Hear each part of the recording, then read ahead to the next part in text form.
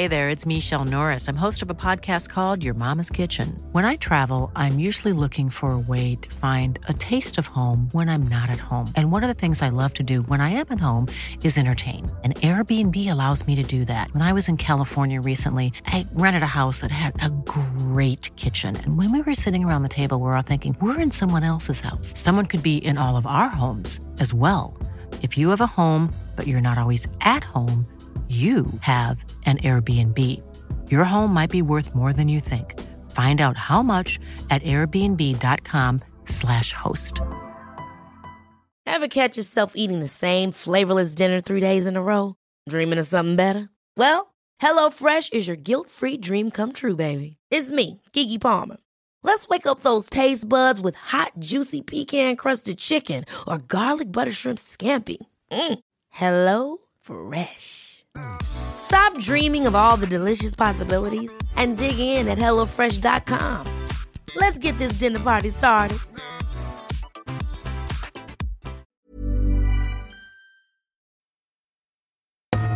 True Hauntings is a Frightfully Good production.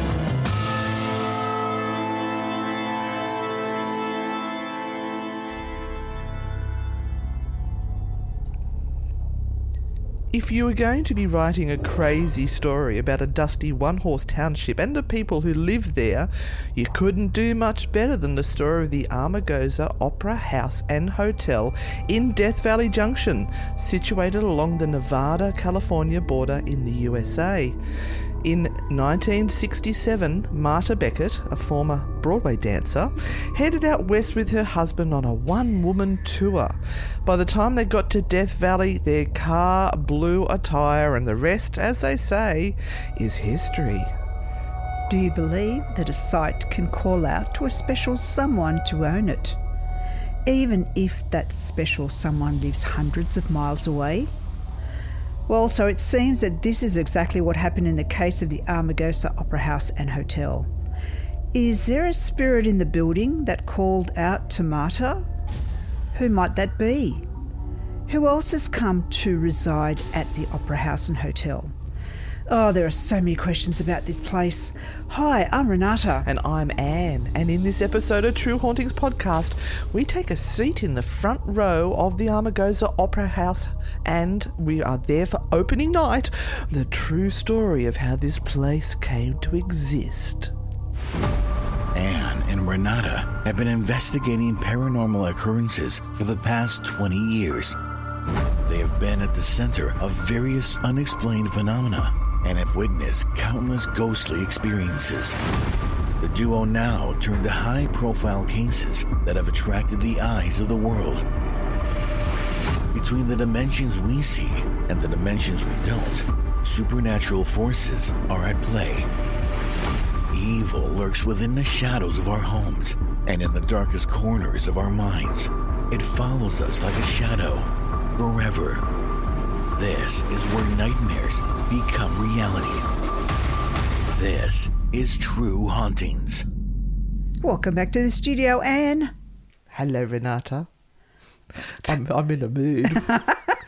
But I'm just warning you now. I'm in a mood. Okay. I have my cranky pants on. And you even had a good night's sleep last night. I did, and I think that's the problem. Like, I had a 9-hour sleep, and I've been struggling to get more than 4 hours a night. Mm-hmm. And I had a 9-hour sleep, and I've woken up so cranky. Oh, you're guilty. It's guilt. No, there's no guilt. I think what it is my body has gone, oh, we've had a chance to do some patching up and healing, and we're going to use all the energy and resources she's got to get some healing done. And I've just woken up going, oh, sleeping is overrated. Oh, yeah. But, and look, there's been a few things that have set us off, hasn't there, really? Just a few. Just a few. Yeah. And look, it's nothing out of the ordinary. This has happened over the years, and this is what happens when you run a business, and a business as quirky as a ghost tour business or a paranormal investigations business, whatever you'd like to call it. When you reach out and you knock on doors in your local city, and you do it very respectfully, and you ask for a site to be made available for you, and we're happy to pay, and you've worked there before in years gone by, and now they say no, or they charge thousands. or they charge thousands. And then when you think you've got the thousands that they're charging you, they've gone, oh, hold on, we've got a couple of more things we'd like to add to that. Yes, you've got to have a couple of staff members there, and they need to be paid a minimum amount of time at some ridiculous amount, and you don't need those type of specialised people. No. When you've got 6 people in a venue walking around. It's not even a public tour. It was just 6 people in the location walking around for 4 hours, and it was going to be close to $3,000. Yes. That's stupid. Yes. And like, we were so close. We were so close to making this happen, and it was just that little bit of extra, well, I'm going to call it greed, which tipped it over the edge. And we've just gone, nah. Yeah, no. We don't make that sort of money. Yeah. And can't justify doing that for that. And this was one-off. We knew it was going to be a one-off. I have worked there before. I worked there probably about 7 or 8 years ago doing tours. It was fabulous. We had a wonderful guide to take us through. Only one person. Yep, that's all it who needs. opened the doors, walked around with us, closed the doors. We corralled everyone else, and these were public tours and everything. And this person no longer works there. Oh, wait till I send him a message. But it kind of defies logic when you're trying to bring an event to a site and that site says, no, we kind of don't want your money. Particularly on a night where they've got nothing. Yes. I understand it's heavily used really between Wednesday and Sunday, but Monday, Tuesday night's dead. Nothing happens. It's money for jam. Yeah, and this is also a site where I was hoping to be able to do some tours. So I just don't think I'll even ask, because if and a price like that comes up, how much am I supposed to ask people to pay to come in? And I think people who buy tickets don't understand this about groups who are doing what they kind of think, well, you're only doing a ghost tour, why should we be paying so much for this? Yeah. And it's always quite interesting when people call and they say, oh, can I hire this site, just me and you guys? And we go, yeah. It will cost. Sure, it'll cost a lot of money. Oh, how much? Oh, a couple of thousand. What? Well, that's not even not going into our pocket. Haven't we just basically said that about, like, it's going to cost a couple of $1,000 to do that tour, and we're whinging about it? So hang on. No, because I remember when this site was peanuts for me. Yeah. Pre-COVID. It was something that was given generously by the local establishment as a way of allowing the local people in and to provide them with something very, very different to do. Yep. So something different. They're coming in. They're seeing one of the jewels of the city. They're exploring the past. It's historic. All of this sort of stuff. And then wham bam, thank you, ma'am.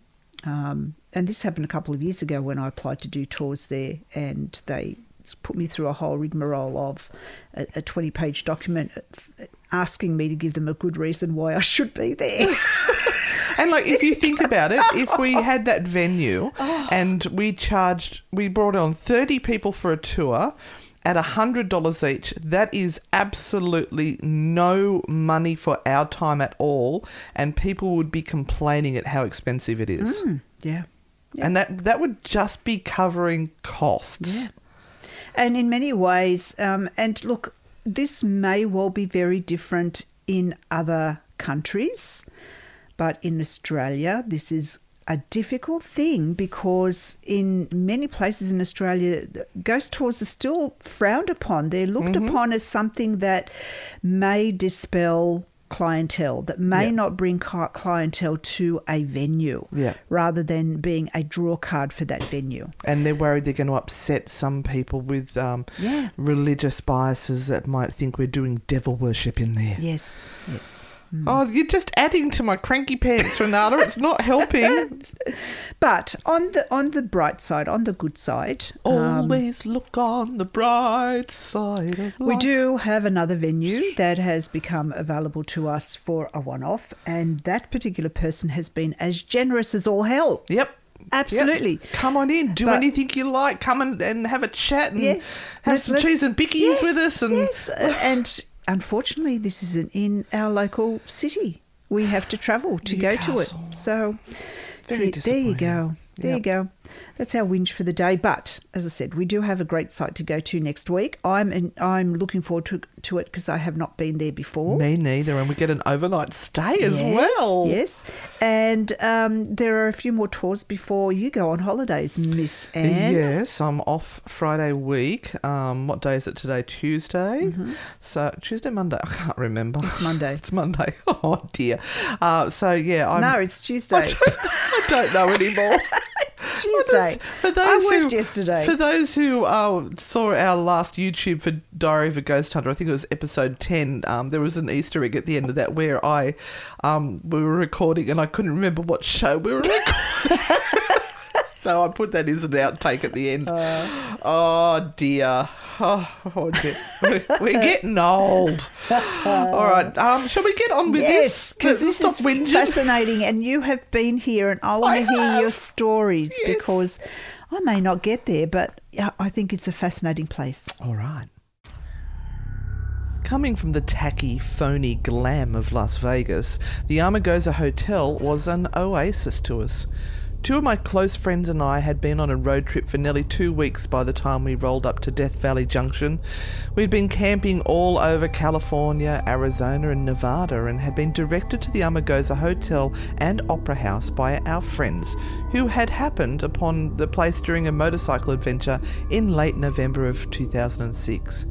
We knew what to expect: worn-out buildings with a ghostly feel, eerie solitude and virtually no amenities. This is not the place for your average traveller reading about a destination on a random internet travel guide.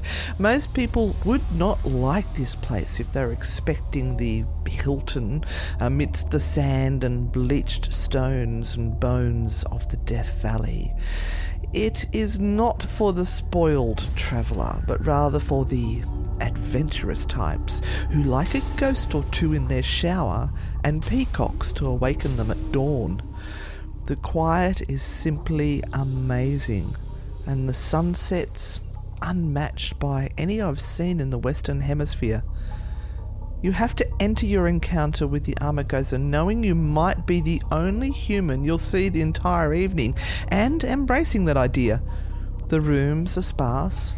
The amenities are even sparser. The whole area is haunted. The lights along the walkway outside of the rooms are ghastly. There is no foreseeable food or entertainment for miles, save for that bag of Cheetos you left in the car last night and Marta Beckett and her amazing shows.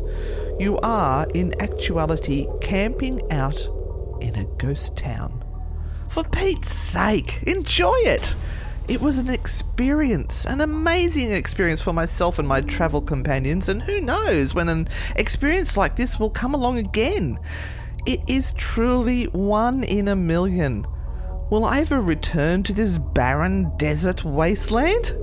You bet. I'm already planning my return. Anne, Yeah? there are a few words in that kind of are difficult for me to live with here, like the camping thing. Well, it's not really camping. It's deserted, and there's no food. It is deserted. It's And- completely deserted. And We did find a petrol station not that far away from it, a couple of miles, with a brothel attached to it. Oh, so yes. you could fill up your fuel and fill up your... yeah, whatever else. Yeah. So, that's the whole story. That whole...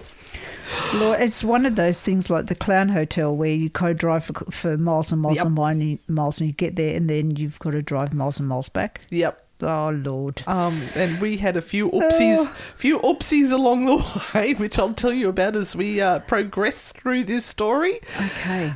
It was an experience I will never forget. Oh, I can't wait.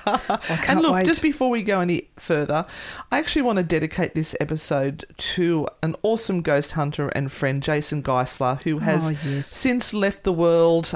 He did this trip with us with his beautiful wife, Julie, and my friends, Jenny and another Julie. And he very unexpectedly passed away a few months ago. So, Jason, this one's for you because we had such a great time on this trip. Oh, I got goosebumps all over. Oh, no. Oh, bless you, Jason. Hope you're haunting now. Yeah, please come and haunt Renata. So the beginning of the story of this building isn't terribly fantastical. It's pretty boring and horrible. And it was first built or established around 1923, and it was built to support a company town that was staffing the Pacific Coast Borax Company. Oh, doesn't it just sound fabulous? The Borax Company. Death Valley. Borax.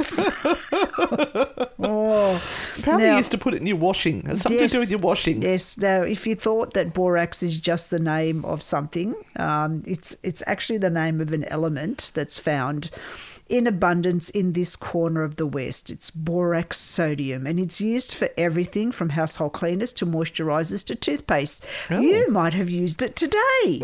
Ooh. Very nice.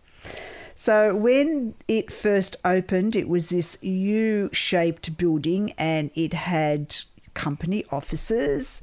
It had a hotel. God only knows what for. Maybe when they were bringing people in to work. Well, it was the workers. And I think I read somewhere that it was meant to be for the executives and things, but then it became for the miners as well.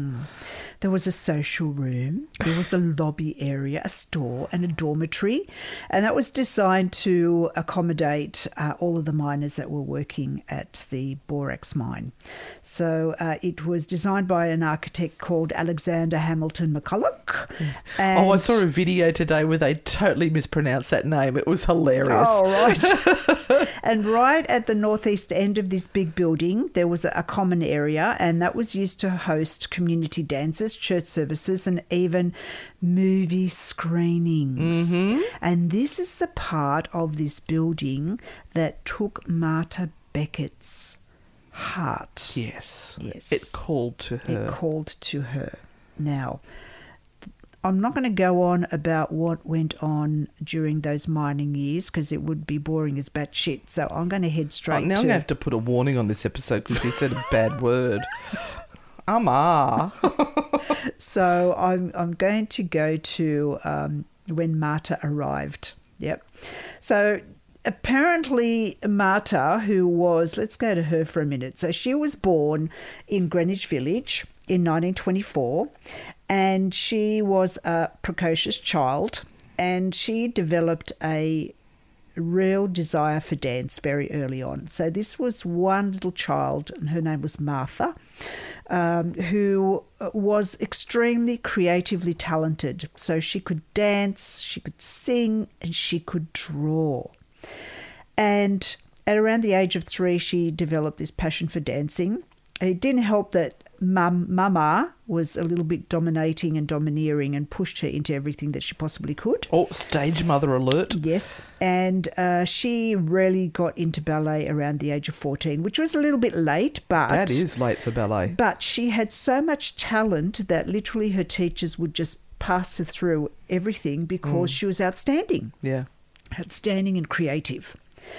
Now, she married her manager, Tom Williams, in 1962, and the two went off on a series of one-person shows around Western USA. Now, she did dance with other companies, but she always had this desire to perform her own ballets. To create and to do her own ballets. And direct, I suppose. Yeah. So in 1962, they went off. And what age would she have been? She would have been in her late 30s when that happened. And they went on this one-man tour around. One-woman tour. One woman, that's it. One woman. One-person tour. One-they tour. So the couple camped out between shows for a week at the Furnace Creek Campground. Oh, that sounds like fun. Furnace Creek. Let me tell you. Send us some pictures of Furnace Creek campground. Just take a picture of dirt and you'll have it. Yeah. Oh, Death Valley. We went to Death Valley. Furnace Creek, Death Valley. Now, that says it all, doesn't it? Yep. That's Death Valley is like an alien landscape. Oh, it is just... It's just mounds of dirt and rock and the heat that comes off it and the salt plains and it's... I forget the one they sent us to is called Devil's something or other, and I can see why they call it Death Valley because nothing can live there. It's too hot. Oh. It gets over 50. Yep. Yeah. Yep. Think about that. That's worse than Australia. No, I don't want it. Just send me a postcard. Now, this was in 1967, and the thing was that when they embarked on this, they went with all the faith of all the angels and saints. The problem was that people weren't watching these sorts of vaudeville shows anymore. This was going into hippie territory and hard rock and roll and all of that sort of different stuff. And so it wasn't the time for ballet and that sort of comedy the and vaudeville sort of acts. Yeah. Now, everything sort of went well and they played to very, very small audiences and they were getting tired and everything. And I feel there was tension in the air. There was tension in the air. And things changed when they got a flat tyre and they were nearing Death Valley. Oops, that would be a sign. And so they really had to stop. There was no other point that they had to. And so Marta's husband went off to sort out the tyre. There was a petrol station there, fabulous. There was also a telephone there, so they could call back and tell people what was going on. And during that time, Marta went exploring. Now, that would have been me. I would have gone exploring with my camera. Yep. And she ended up heading down to this housing area, this building, which was at that stage abandoned. Mm-hmm. And she looked into one of the holes in the wall, peeked in through the hole. Peeked in through the glory hole. And she looked inside, and for some reason, this building spoke to her. And she says, this is what she says: as I peered through the tiny hole, I had the distinct feeling that I was looking at the other half of my life. Oh. The building seemed to be saying, take me, do something with me. I offer you life. Oh. Isn't that amazing? Wow, that's a lot of stuff for a building to say. I know, and that's why I say, we said in the introduction, can a building call out to you? Well, we've heard of this many times. Yeah, can a building kind of take the owner and say, I want you to own me? And we've seen this at places here around where we live. Tanelba House? Yeah, where people have literally said, I had to have this house. My friend Anne with this, she used to call this house Rose Red, and she just watched it as a child growing up, and when she became an adult and got married, she had to buy it, even though she knew that it was falling down and needed hundreds of thousands of dollars work on it. She bought it and she did it up. Yep. So they, finished off everything that they did, but there was big discussions along the way, and Marta actually said, look... Oh, this is Monte Cristo. There's another one. Yes, there's another one. Yep. Yes, and he did it twice. Yep. And so they went back to New York City and they started to make inquiries because Marta was consumed now by this, and they thought, well, maybe we can rent the place, which is what they thought that they could do, and they secured a lease for the theatre bit of the building for $45 a month plus the repairs, and they straightened out their affairs in Greenwich Village and everything, and in a few months they came back over around the time of Marta's 43rd birthday. Now, isn't Greenwich Village where we've done some stories before? Yes. Mm. So they started to renovate the Amargosa Opera House, which is what they called it.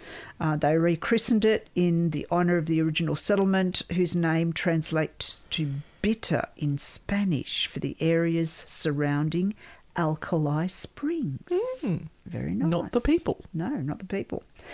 And so they took over and they started to clean and repair the site. Tom was pretty nifty with his hands, and he did things like... I bet he was. repurpose the metal coffee cans into stage lights. Yes, I was actually watching a video on that today. The cans are still up there. That's amazing. Marta sewed stage curtains out of red corduroy, and by the early months of 1968, she was teaching local children ballet and also performing for the tiny community. So many times no one was present when the shows went on, but she would just not give up. She just kept on going. She didn't care. I'm doing it. I'm doing it for me. Then by midsummer, there was a really terrible flash flood, and it went all the way through the Opera House, and there was just mud everywhere, a foot of mud everywhere. Can you just imagine? Yeah. Can you imagine? The heartache. So Marta was sweeping out all the mud from the Opera House, and she decided that what she would do she would repaint inside. And she had this massively brilliant idea that she didn't care whether there was anyone in watching or not, but she wanted those children that she was teaching and herself to feel that the Opera House was filled every single night with people. So she got her paintbrush and her paints, and she went about and she designed the background. And I've seen pictures of this. It's freaking amazing. Seen it. She designed the background of the whole theatre as if there were like seats going up. A bit like the Globe, where you've got the levels. The levels, and there were people all around. And these people were like a Spanish court. Yeah. Oh, plus more. Yeah, and you kind of know the story about this because, like I said, you went there. So can you explain what we would be looking at if we stood there?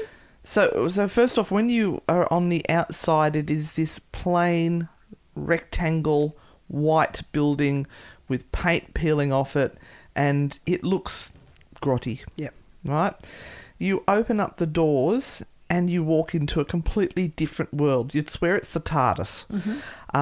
The paint work that she has created in there, it is beautiful.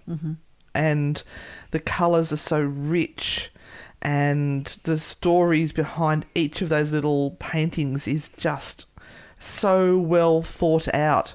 But yes, on the back wall is the King and Queen of Spain, because apparently they had something to do with the creation of this style of theatre that she liked to perform.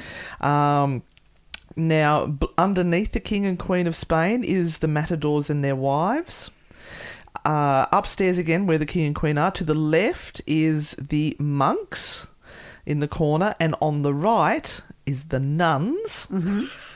Now, if you sort of follow the wall, now it's not just the back wall, it's the complete top. It's everything. It's astounding. It's every wall available. She has created something there.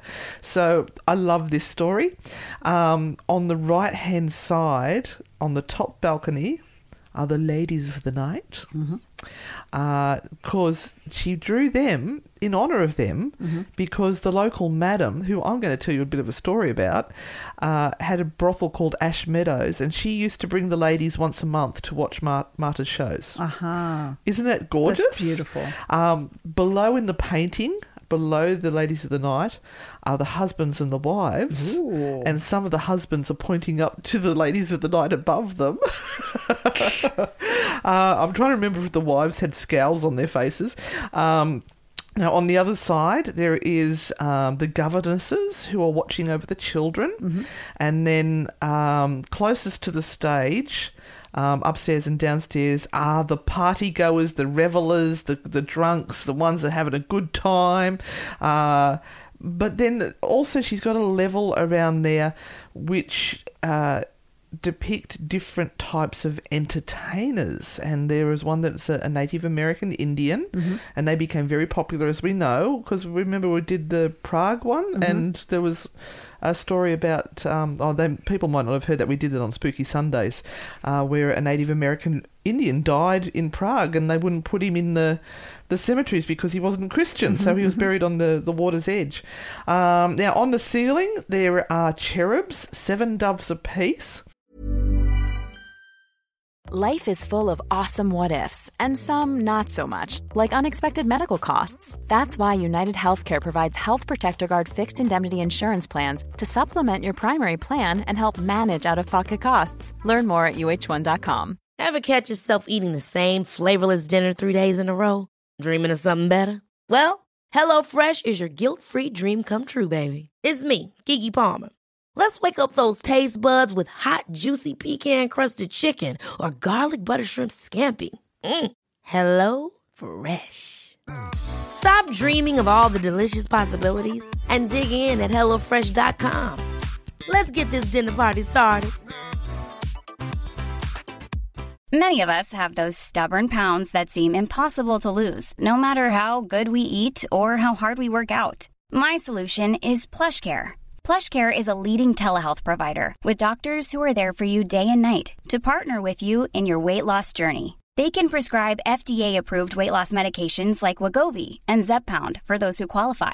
Plus, they accept most insurance plans. To get started, visit plushcare.com/weightloss. That's plushcare.com/weightloss. Hey, it's Ryan Reynolds, and I'm here with Keith, co-star of my upcoming film, If, only in theaters May 17th. Do you want to tell people the big news? All right, I'll do it. Sign up now and you'll get unlimited for $15 a month and 6 months of Paramount Plus Essential Plan on us. MintMobile.com/switch. Upfront payment of $45 equivalent to $15 per month. Unlimited over 40 gigabytes per month. Face lower speeds. Videos at 480p. Active Mint customers by 531.24 get 6 months of Paramount Plus Essential Plan. Auto renews after 6 months. Offer ends May 31st, 2024. Separate Paramount Plus registration required. Terms and conditions apply if rated PG. Plus 16 ladies, all playing different instruments from around the world to represent an orchestra. And in each of the corners, she has the 4 winds. Just how amazing is this? We will post photographs of this on the True Hauntings podcast Facebook page. Yeah. You know how she was discovered? How they found out about this place? How? National Geographic came to do a story on Death Valley, and they saw this place and thought they'd just stop and have a look at an opera house in the middle of nowhere. And stuck their head in the door and saw Marta performing and saw the beauty of the opera house and decided to incorporate her into their story. And that's how she became known and famous throughout the world. And they say that people from all over the world come to see this place. Yeah. And she's gone now. She was alive when we were there. We never saw her. She was in her 90s, but she's now left this earthly plane. And she's there. Yeah, it's a non-profit place, and they're trying to keep it running. So it's one of these places you need to go and support it. You need to go and see it. It would be a work of art within itself. It is. It actually, I was more overwhelmed by this place than I was walking into, what did I say? The Sistine Chapel. Yeah, Sistine Chapel. Yep. So, and I got to play the piano in there. That was a real treat. Wow.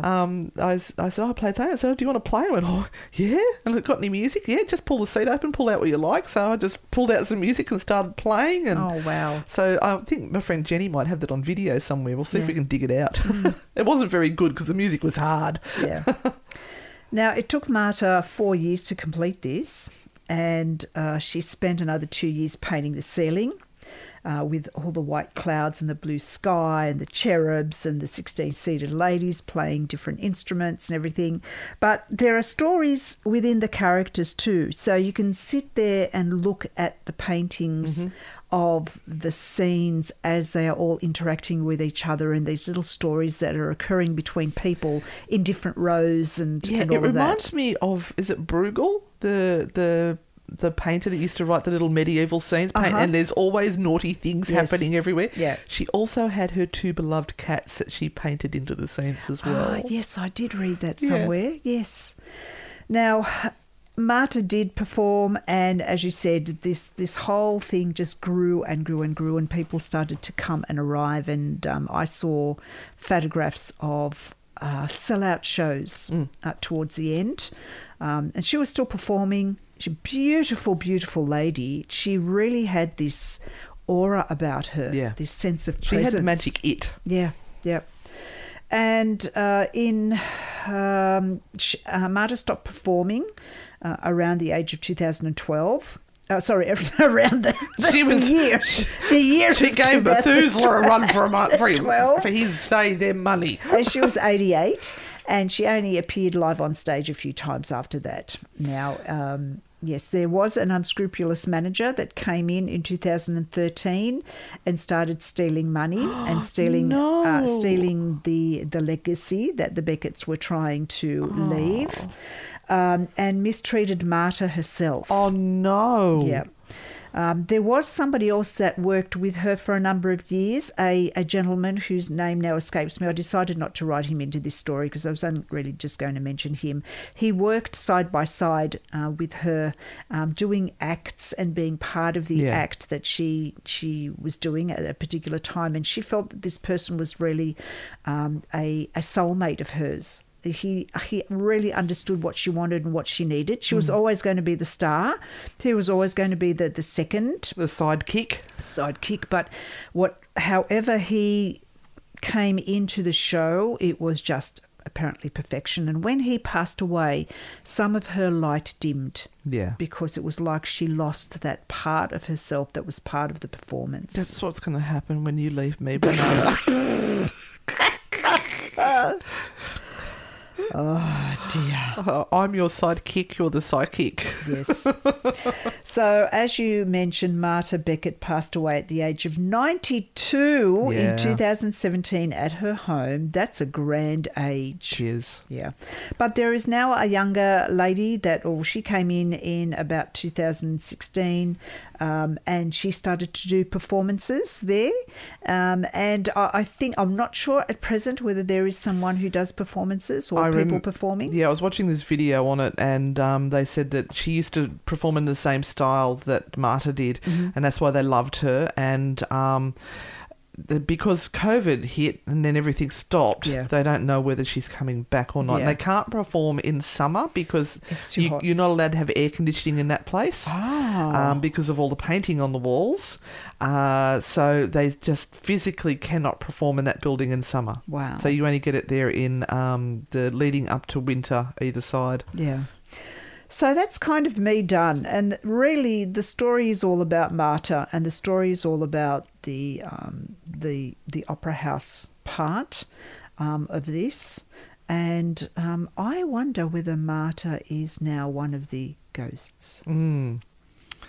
I haven't seen any reports on her ghost, to tell you the truth, but I can't imagine she would leave. I think she'd just be very quietly staying in the background watching what's going on.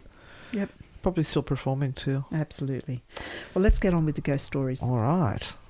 So, were you aware that Ghost Adventures did this particular episode, Renata? I know that there have been a number of ghost hunting teams that have gone out and done documentaries out there. Yeah, I was watching Wouldn't some surprise me. videos of various ones, and there was like so many people crowding around, and like they've got cameras out, and the cameras are in each other's face because there's not enough room to move, and I'm just like going, oh dear. No, but Ghost Adventures did go there, and I actually got to sleep in the room that Zach got possessed in. Oh, so excited. And this was fairly early in my ghost hunting career. So this was when I was back with Eastern States Paranormal. And my husband Roman was travelling with me. This is before I'd buddied up with you. And I actually didn't sleep terribly well because I was nervous because I still believed everything they did.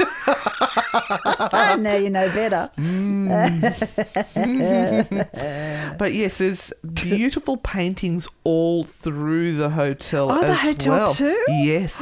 There was a big swan painted on our wall, and there's like she'll paint hat stands with hats and coats on it, and mirrors, and it's amazing. So it's a very long corridor, and it's a bit like The Shining, and they've been very clever and put a mirror down the end, so it just looks like it goes on and on. But behind that mirror is another extension of the hotel, which is in disrepair, and I think they call it Spooky Hollow, and I do have some notes on that as well.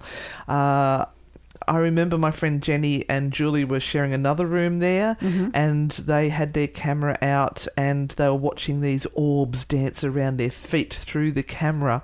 And don't remember, this is early in my paranormal days. Okay. But it was really interesting, like, because you'd be looking at the camera and you're looking at their feet and you're looking at the camera and looking at their feet and going, this has to be something that's been caused by the camera on the phone that is picking it up. So, yes, all right. So now to get into the ghost stories. Now, I always love it when you get a menu of the rooms. Oh, yes. And you can decide. Yes. There wasn't actually a huge amount of ghost stories to be found online. It was the same things over and over. But there is a report of a mysterious cat that will interrupt Marta's performances. Now, cats, I've noticed in a lot of the videos, they've still got cats there quite often. They're all the house pets and that sort of thing. So I wouldn't be surprised if it was a real cat that's wandered through. But, there's the ghost of the cat. All right, so allegedly haunting the theatre is the spirit of Tom Willett. Now, that's who you mentioned was her stage partner. Says Marta's former partner. Now, he's often been seen sitting in one of the chairs just watching the performance in the afterlife. Isn't that gorgeous? Yeah. He's still looking after he was looking after her. Yeah. Now, the unrenovated part of the hotel that I was referring to was known as Spooky Hollow. Yeah. Now, this is where Ghost Adventures got access to, and there was a whole heap of weird stuff that was going on in there.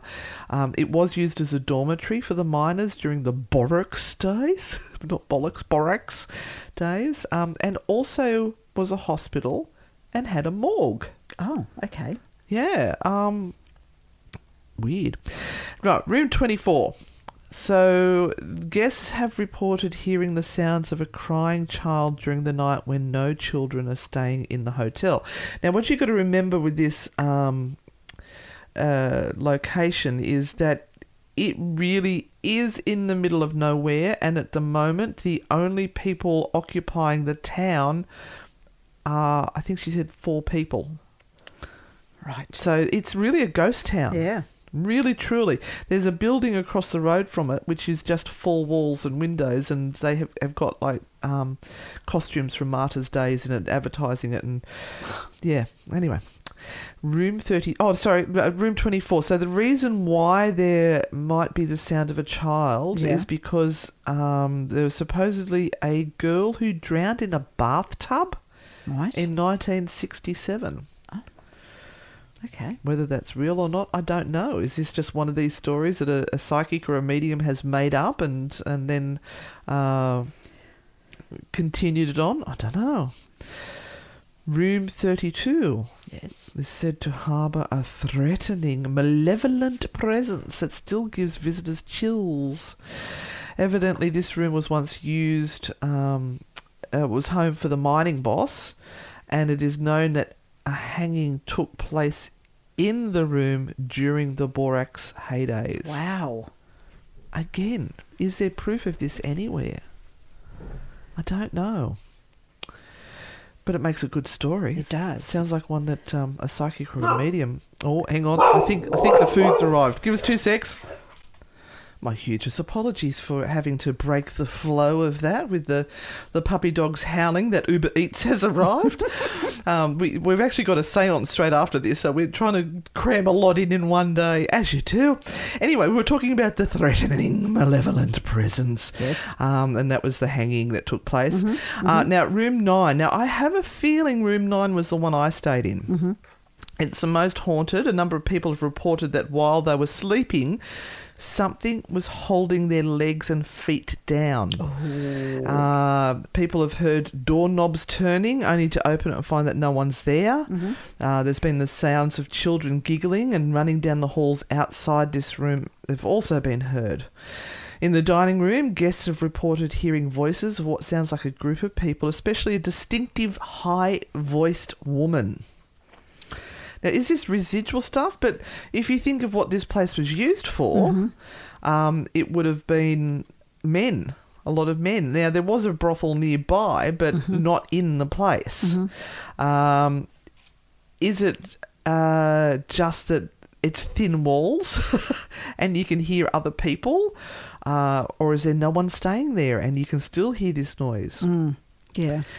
Other activities include, I love that, other activities include strange noises coming from the walls. Boom, boom, boom, boom, boom, boom, boom, boom. Yeah. Shadows that are often seen dancing across the stage. The sounds of footsteps crossing the room in the night and coming down the hallways. A scent of lilacs. Lilacs. Lilacs, that's old lady perfume. Very nice. And showers that seem to turn themselves on and off. The room we stayed in, the shower was sort of off in a separate little room that you then walked out to the balcony.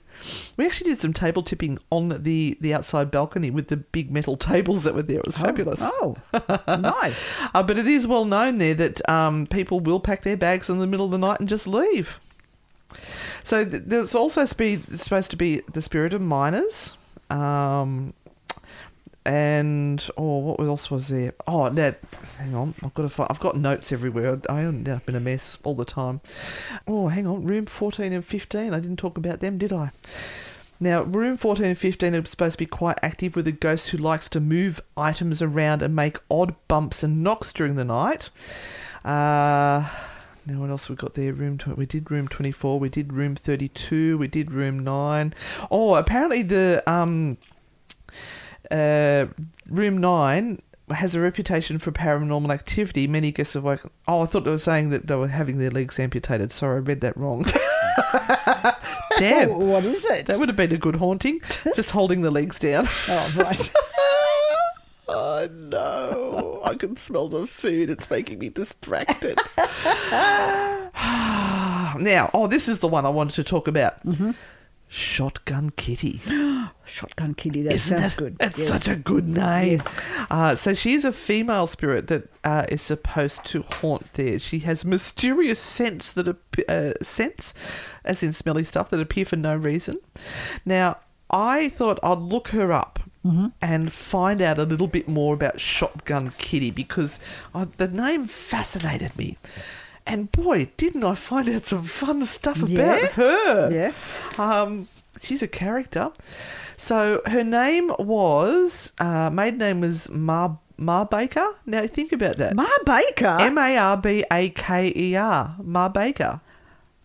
And you think of the Ma Baker. Yes. Wow. Yeah. Okay. She did have several husbands. She first off married Robert Tubb, then Jesse Wiley, then Charlie Kilgore. She had 4 sons. Now, let me find out where she gets into here. Her father was a farmer and served during the Union Army during the Civil War. She was married about 1865. Her parents were married in 1865. She had at least some education, was able to read and write. Now, I think it goes on to say that she ended up owning this area, and her husband died, and she worked the area. There was a property there, and they took a wagon to Ash Meadows. Oh, God, I'm all over the place. Hang on. Let me get my thoughts together. Right, I've got my act together now. Haven't eaten yet, but this food smells good. Am I making sense? Yes. Go on. Keep going. All right. So. Yes. She married. Yes. Bob. Bob. They had their first two children, Leon and Robert, and this was in the early 1900s. They were born in Crown King, Arizona. Bob had been running freight lines from the Crown King to Las Vegas. He found a piece of property to the northwest that he liked, and the family headed west in a covered wagon. Oh, my gosh. In the 1900s. Arriving in Ash Meadow, which is Nevada, Death Valley Junction, California. So it's right on the border, around about 1907. So this is the Lila C. Borat deposit was discovered nearby that you were talking about, the that stuff. Borax. And they decided to file a homestead claim on the land, and it's at the spur of Death Valley Junction, and built a saloon, a grocery store, a hotel, and... A theatre? Brothel. A brothel. Yes. Right. There must be a brothel. Yes. So this is the Ash Meadows brothel that I think Marta is referring to, that the girls used to come and visit. Now, let me tell you something about brothels in this area. Yes. They abound. I've never seen anything like it. You know how here in our little town, a brothel is very discreetly hidden with a side entrance and a little red light. These are big ranches. Like the thing that was next to the fuel station was a massive big ranch thing. Right. And then when we were driving out of, and that's a whole story, driving out of Death Valley, we passed this big one with a sign that says the Love Ranch.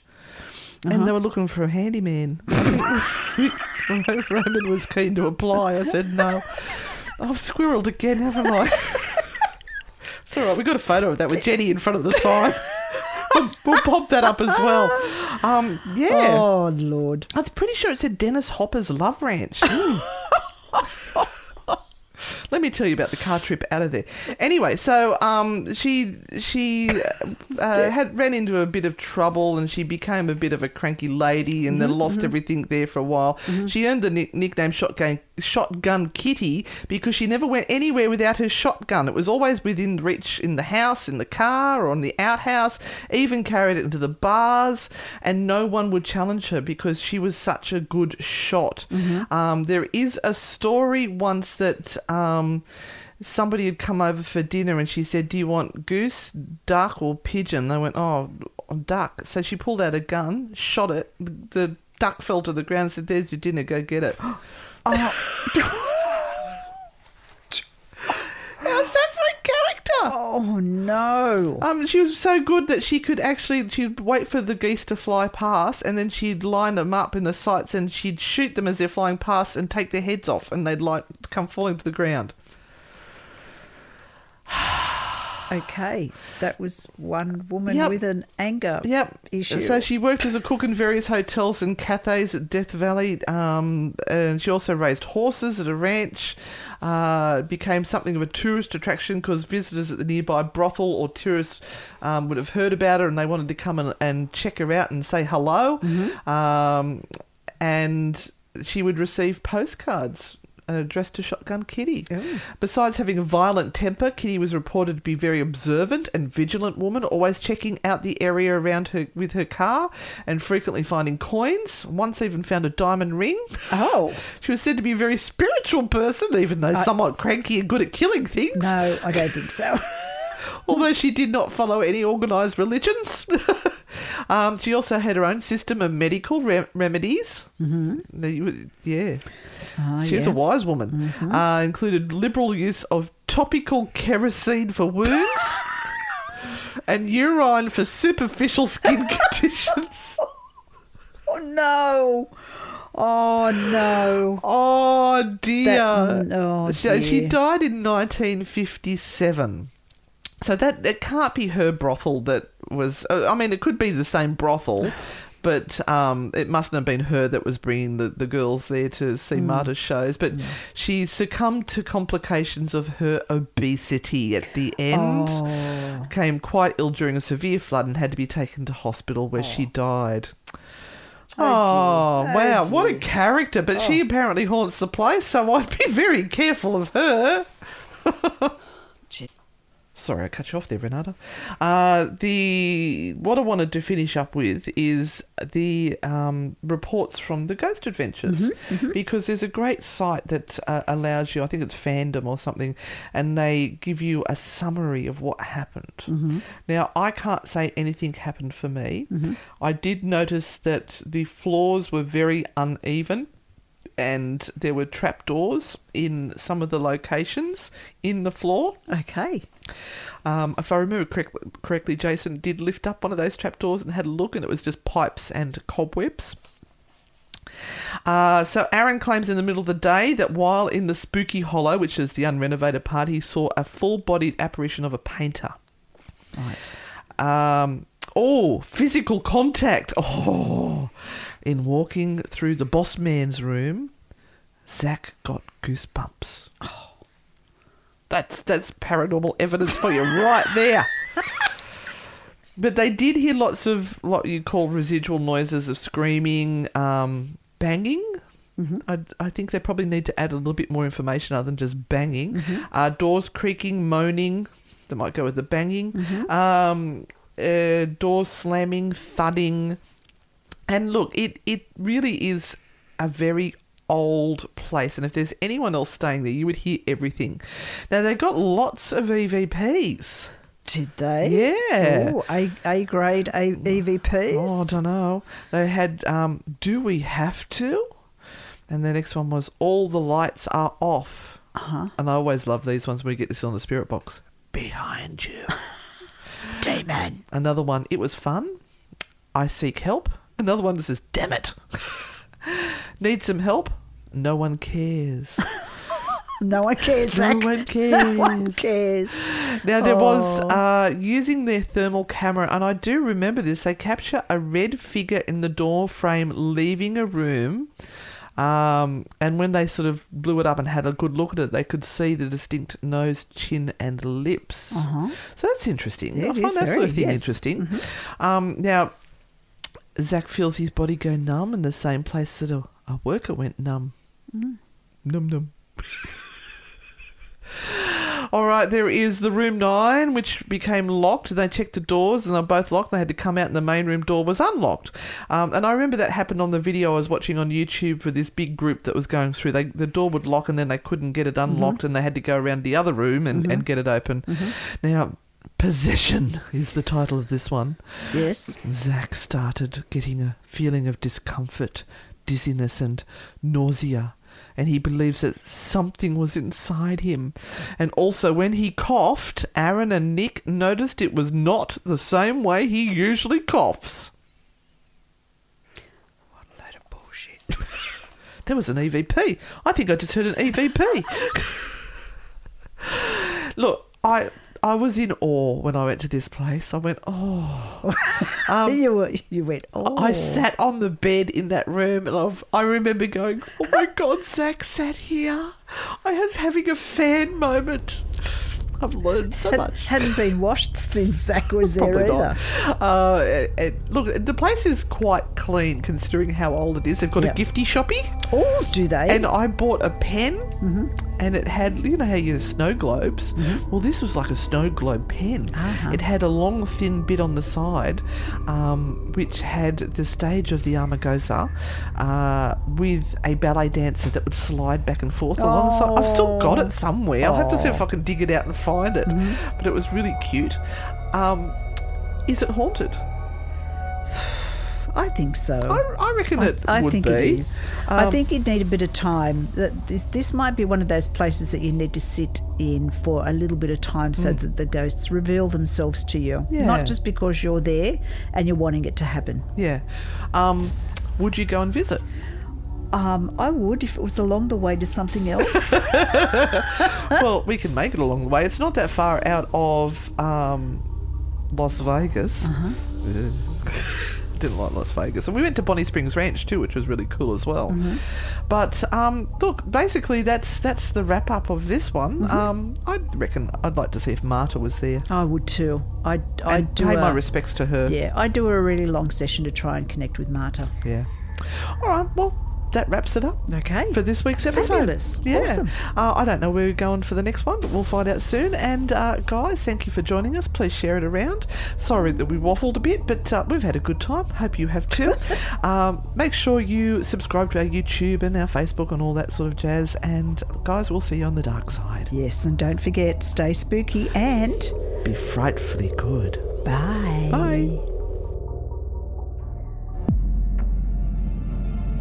Thank you for listening to this episode of True Hauntings. If you like the show, give us a 5-star rating and leave a review. Subscribe on Apple Podcasts, Spotify, or wherever you're listening right now. For more on Anne and Renata, follow @Anne and Renata on Facebook, Instagram, TikTok, and YouTube. Or visit their website, www.anneandrenata.com.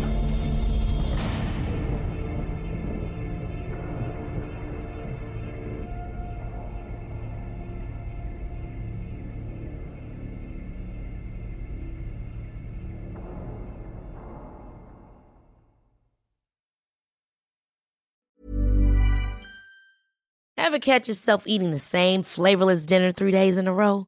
Dreaming of something better? Well, HelloFresh is your guilt-free dream come true, baby. It's me, Keke Palmer. Let's wake up those taste buds with hot, juicy pecan-crusted chicken or garlic butter shrimp scampi. Hello Fresh. Stop dreaming of all the delicious possibilities and dig in at HelloFresh.com. Let's get this dinner party started. Even when we're on a budget, we still deserve nice things. Quince is a place to scoop up stunning high-end goods for 50 to 80% less than similar brands. They have buttery soft cashmere sweaters starting at $50, luxurious Italian leather bags, and so much more. Plus, Quince only works with factories that use safe, ethical, and responsible manufacturing. Get the high-end goods you'll love without the high price tag with Quince. Go to quince.com/style for free shipping and 365-day returns. Acast anbefaler. Mit navn er Anders Morgenthaler. Over for mig sidder Roald Bergmann. Vi har lavet en ny podcast, der hedder Dopaminklubben. Og Dopaminklubben er en klub, hvor ADHD er fucking sjovt, og hvor det griner. Det behøver ikke at være super alvorligt. Vi er skide trætte af alle de der podcasts, der forklarer mig nederen der. Vi gør grin med vores ADHD. Mulig ADHD. Ja, vi udreder mig, fordi nogen siger, at jeg har det. Jeg ved det ikke rigtigt, det finder vi ud af. Vi har i hvert fald lavet væddemål. Ind og lyt til Dopaminklubben. Hver uge udkommer vi. Der laver vi sjov og spas med at have den her vidunderlige dopaminmangel.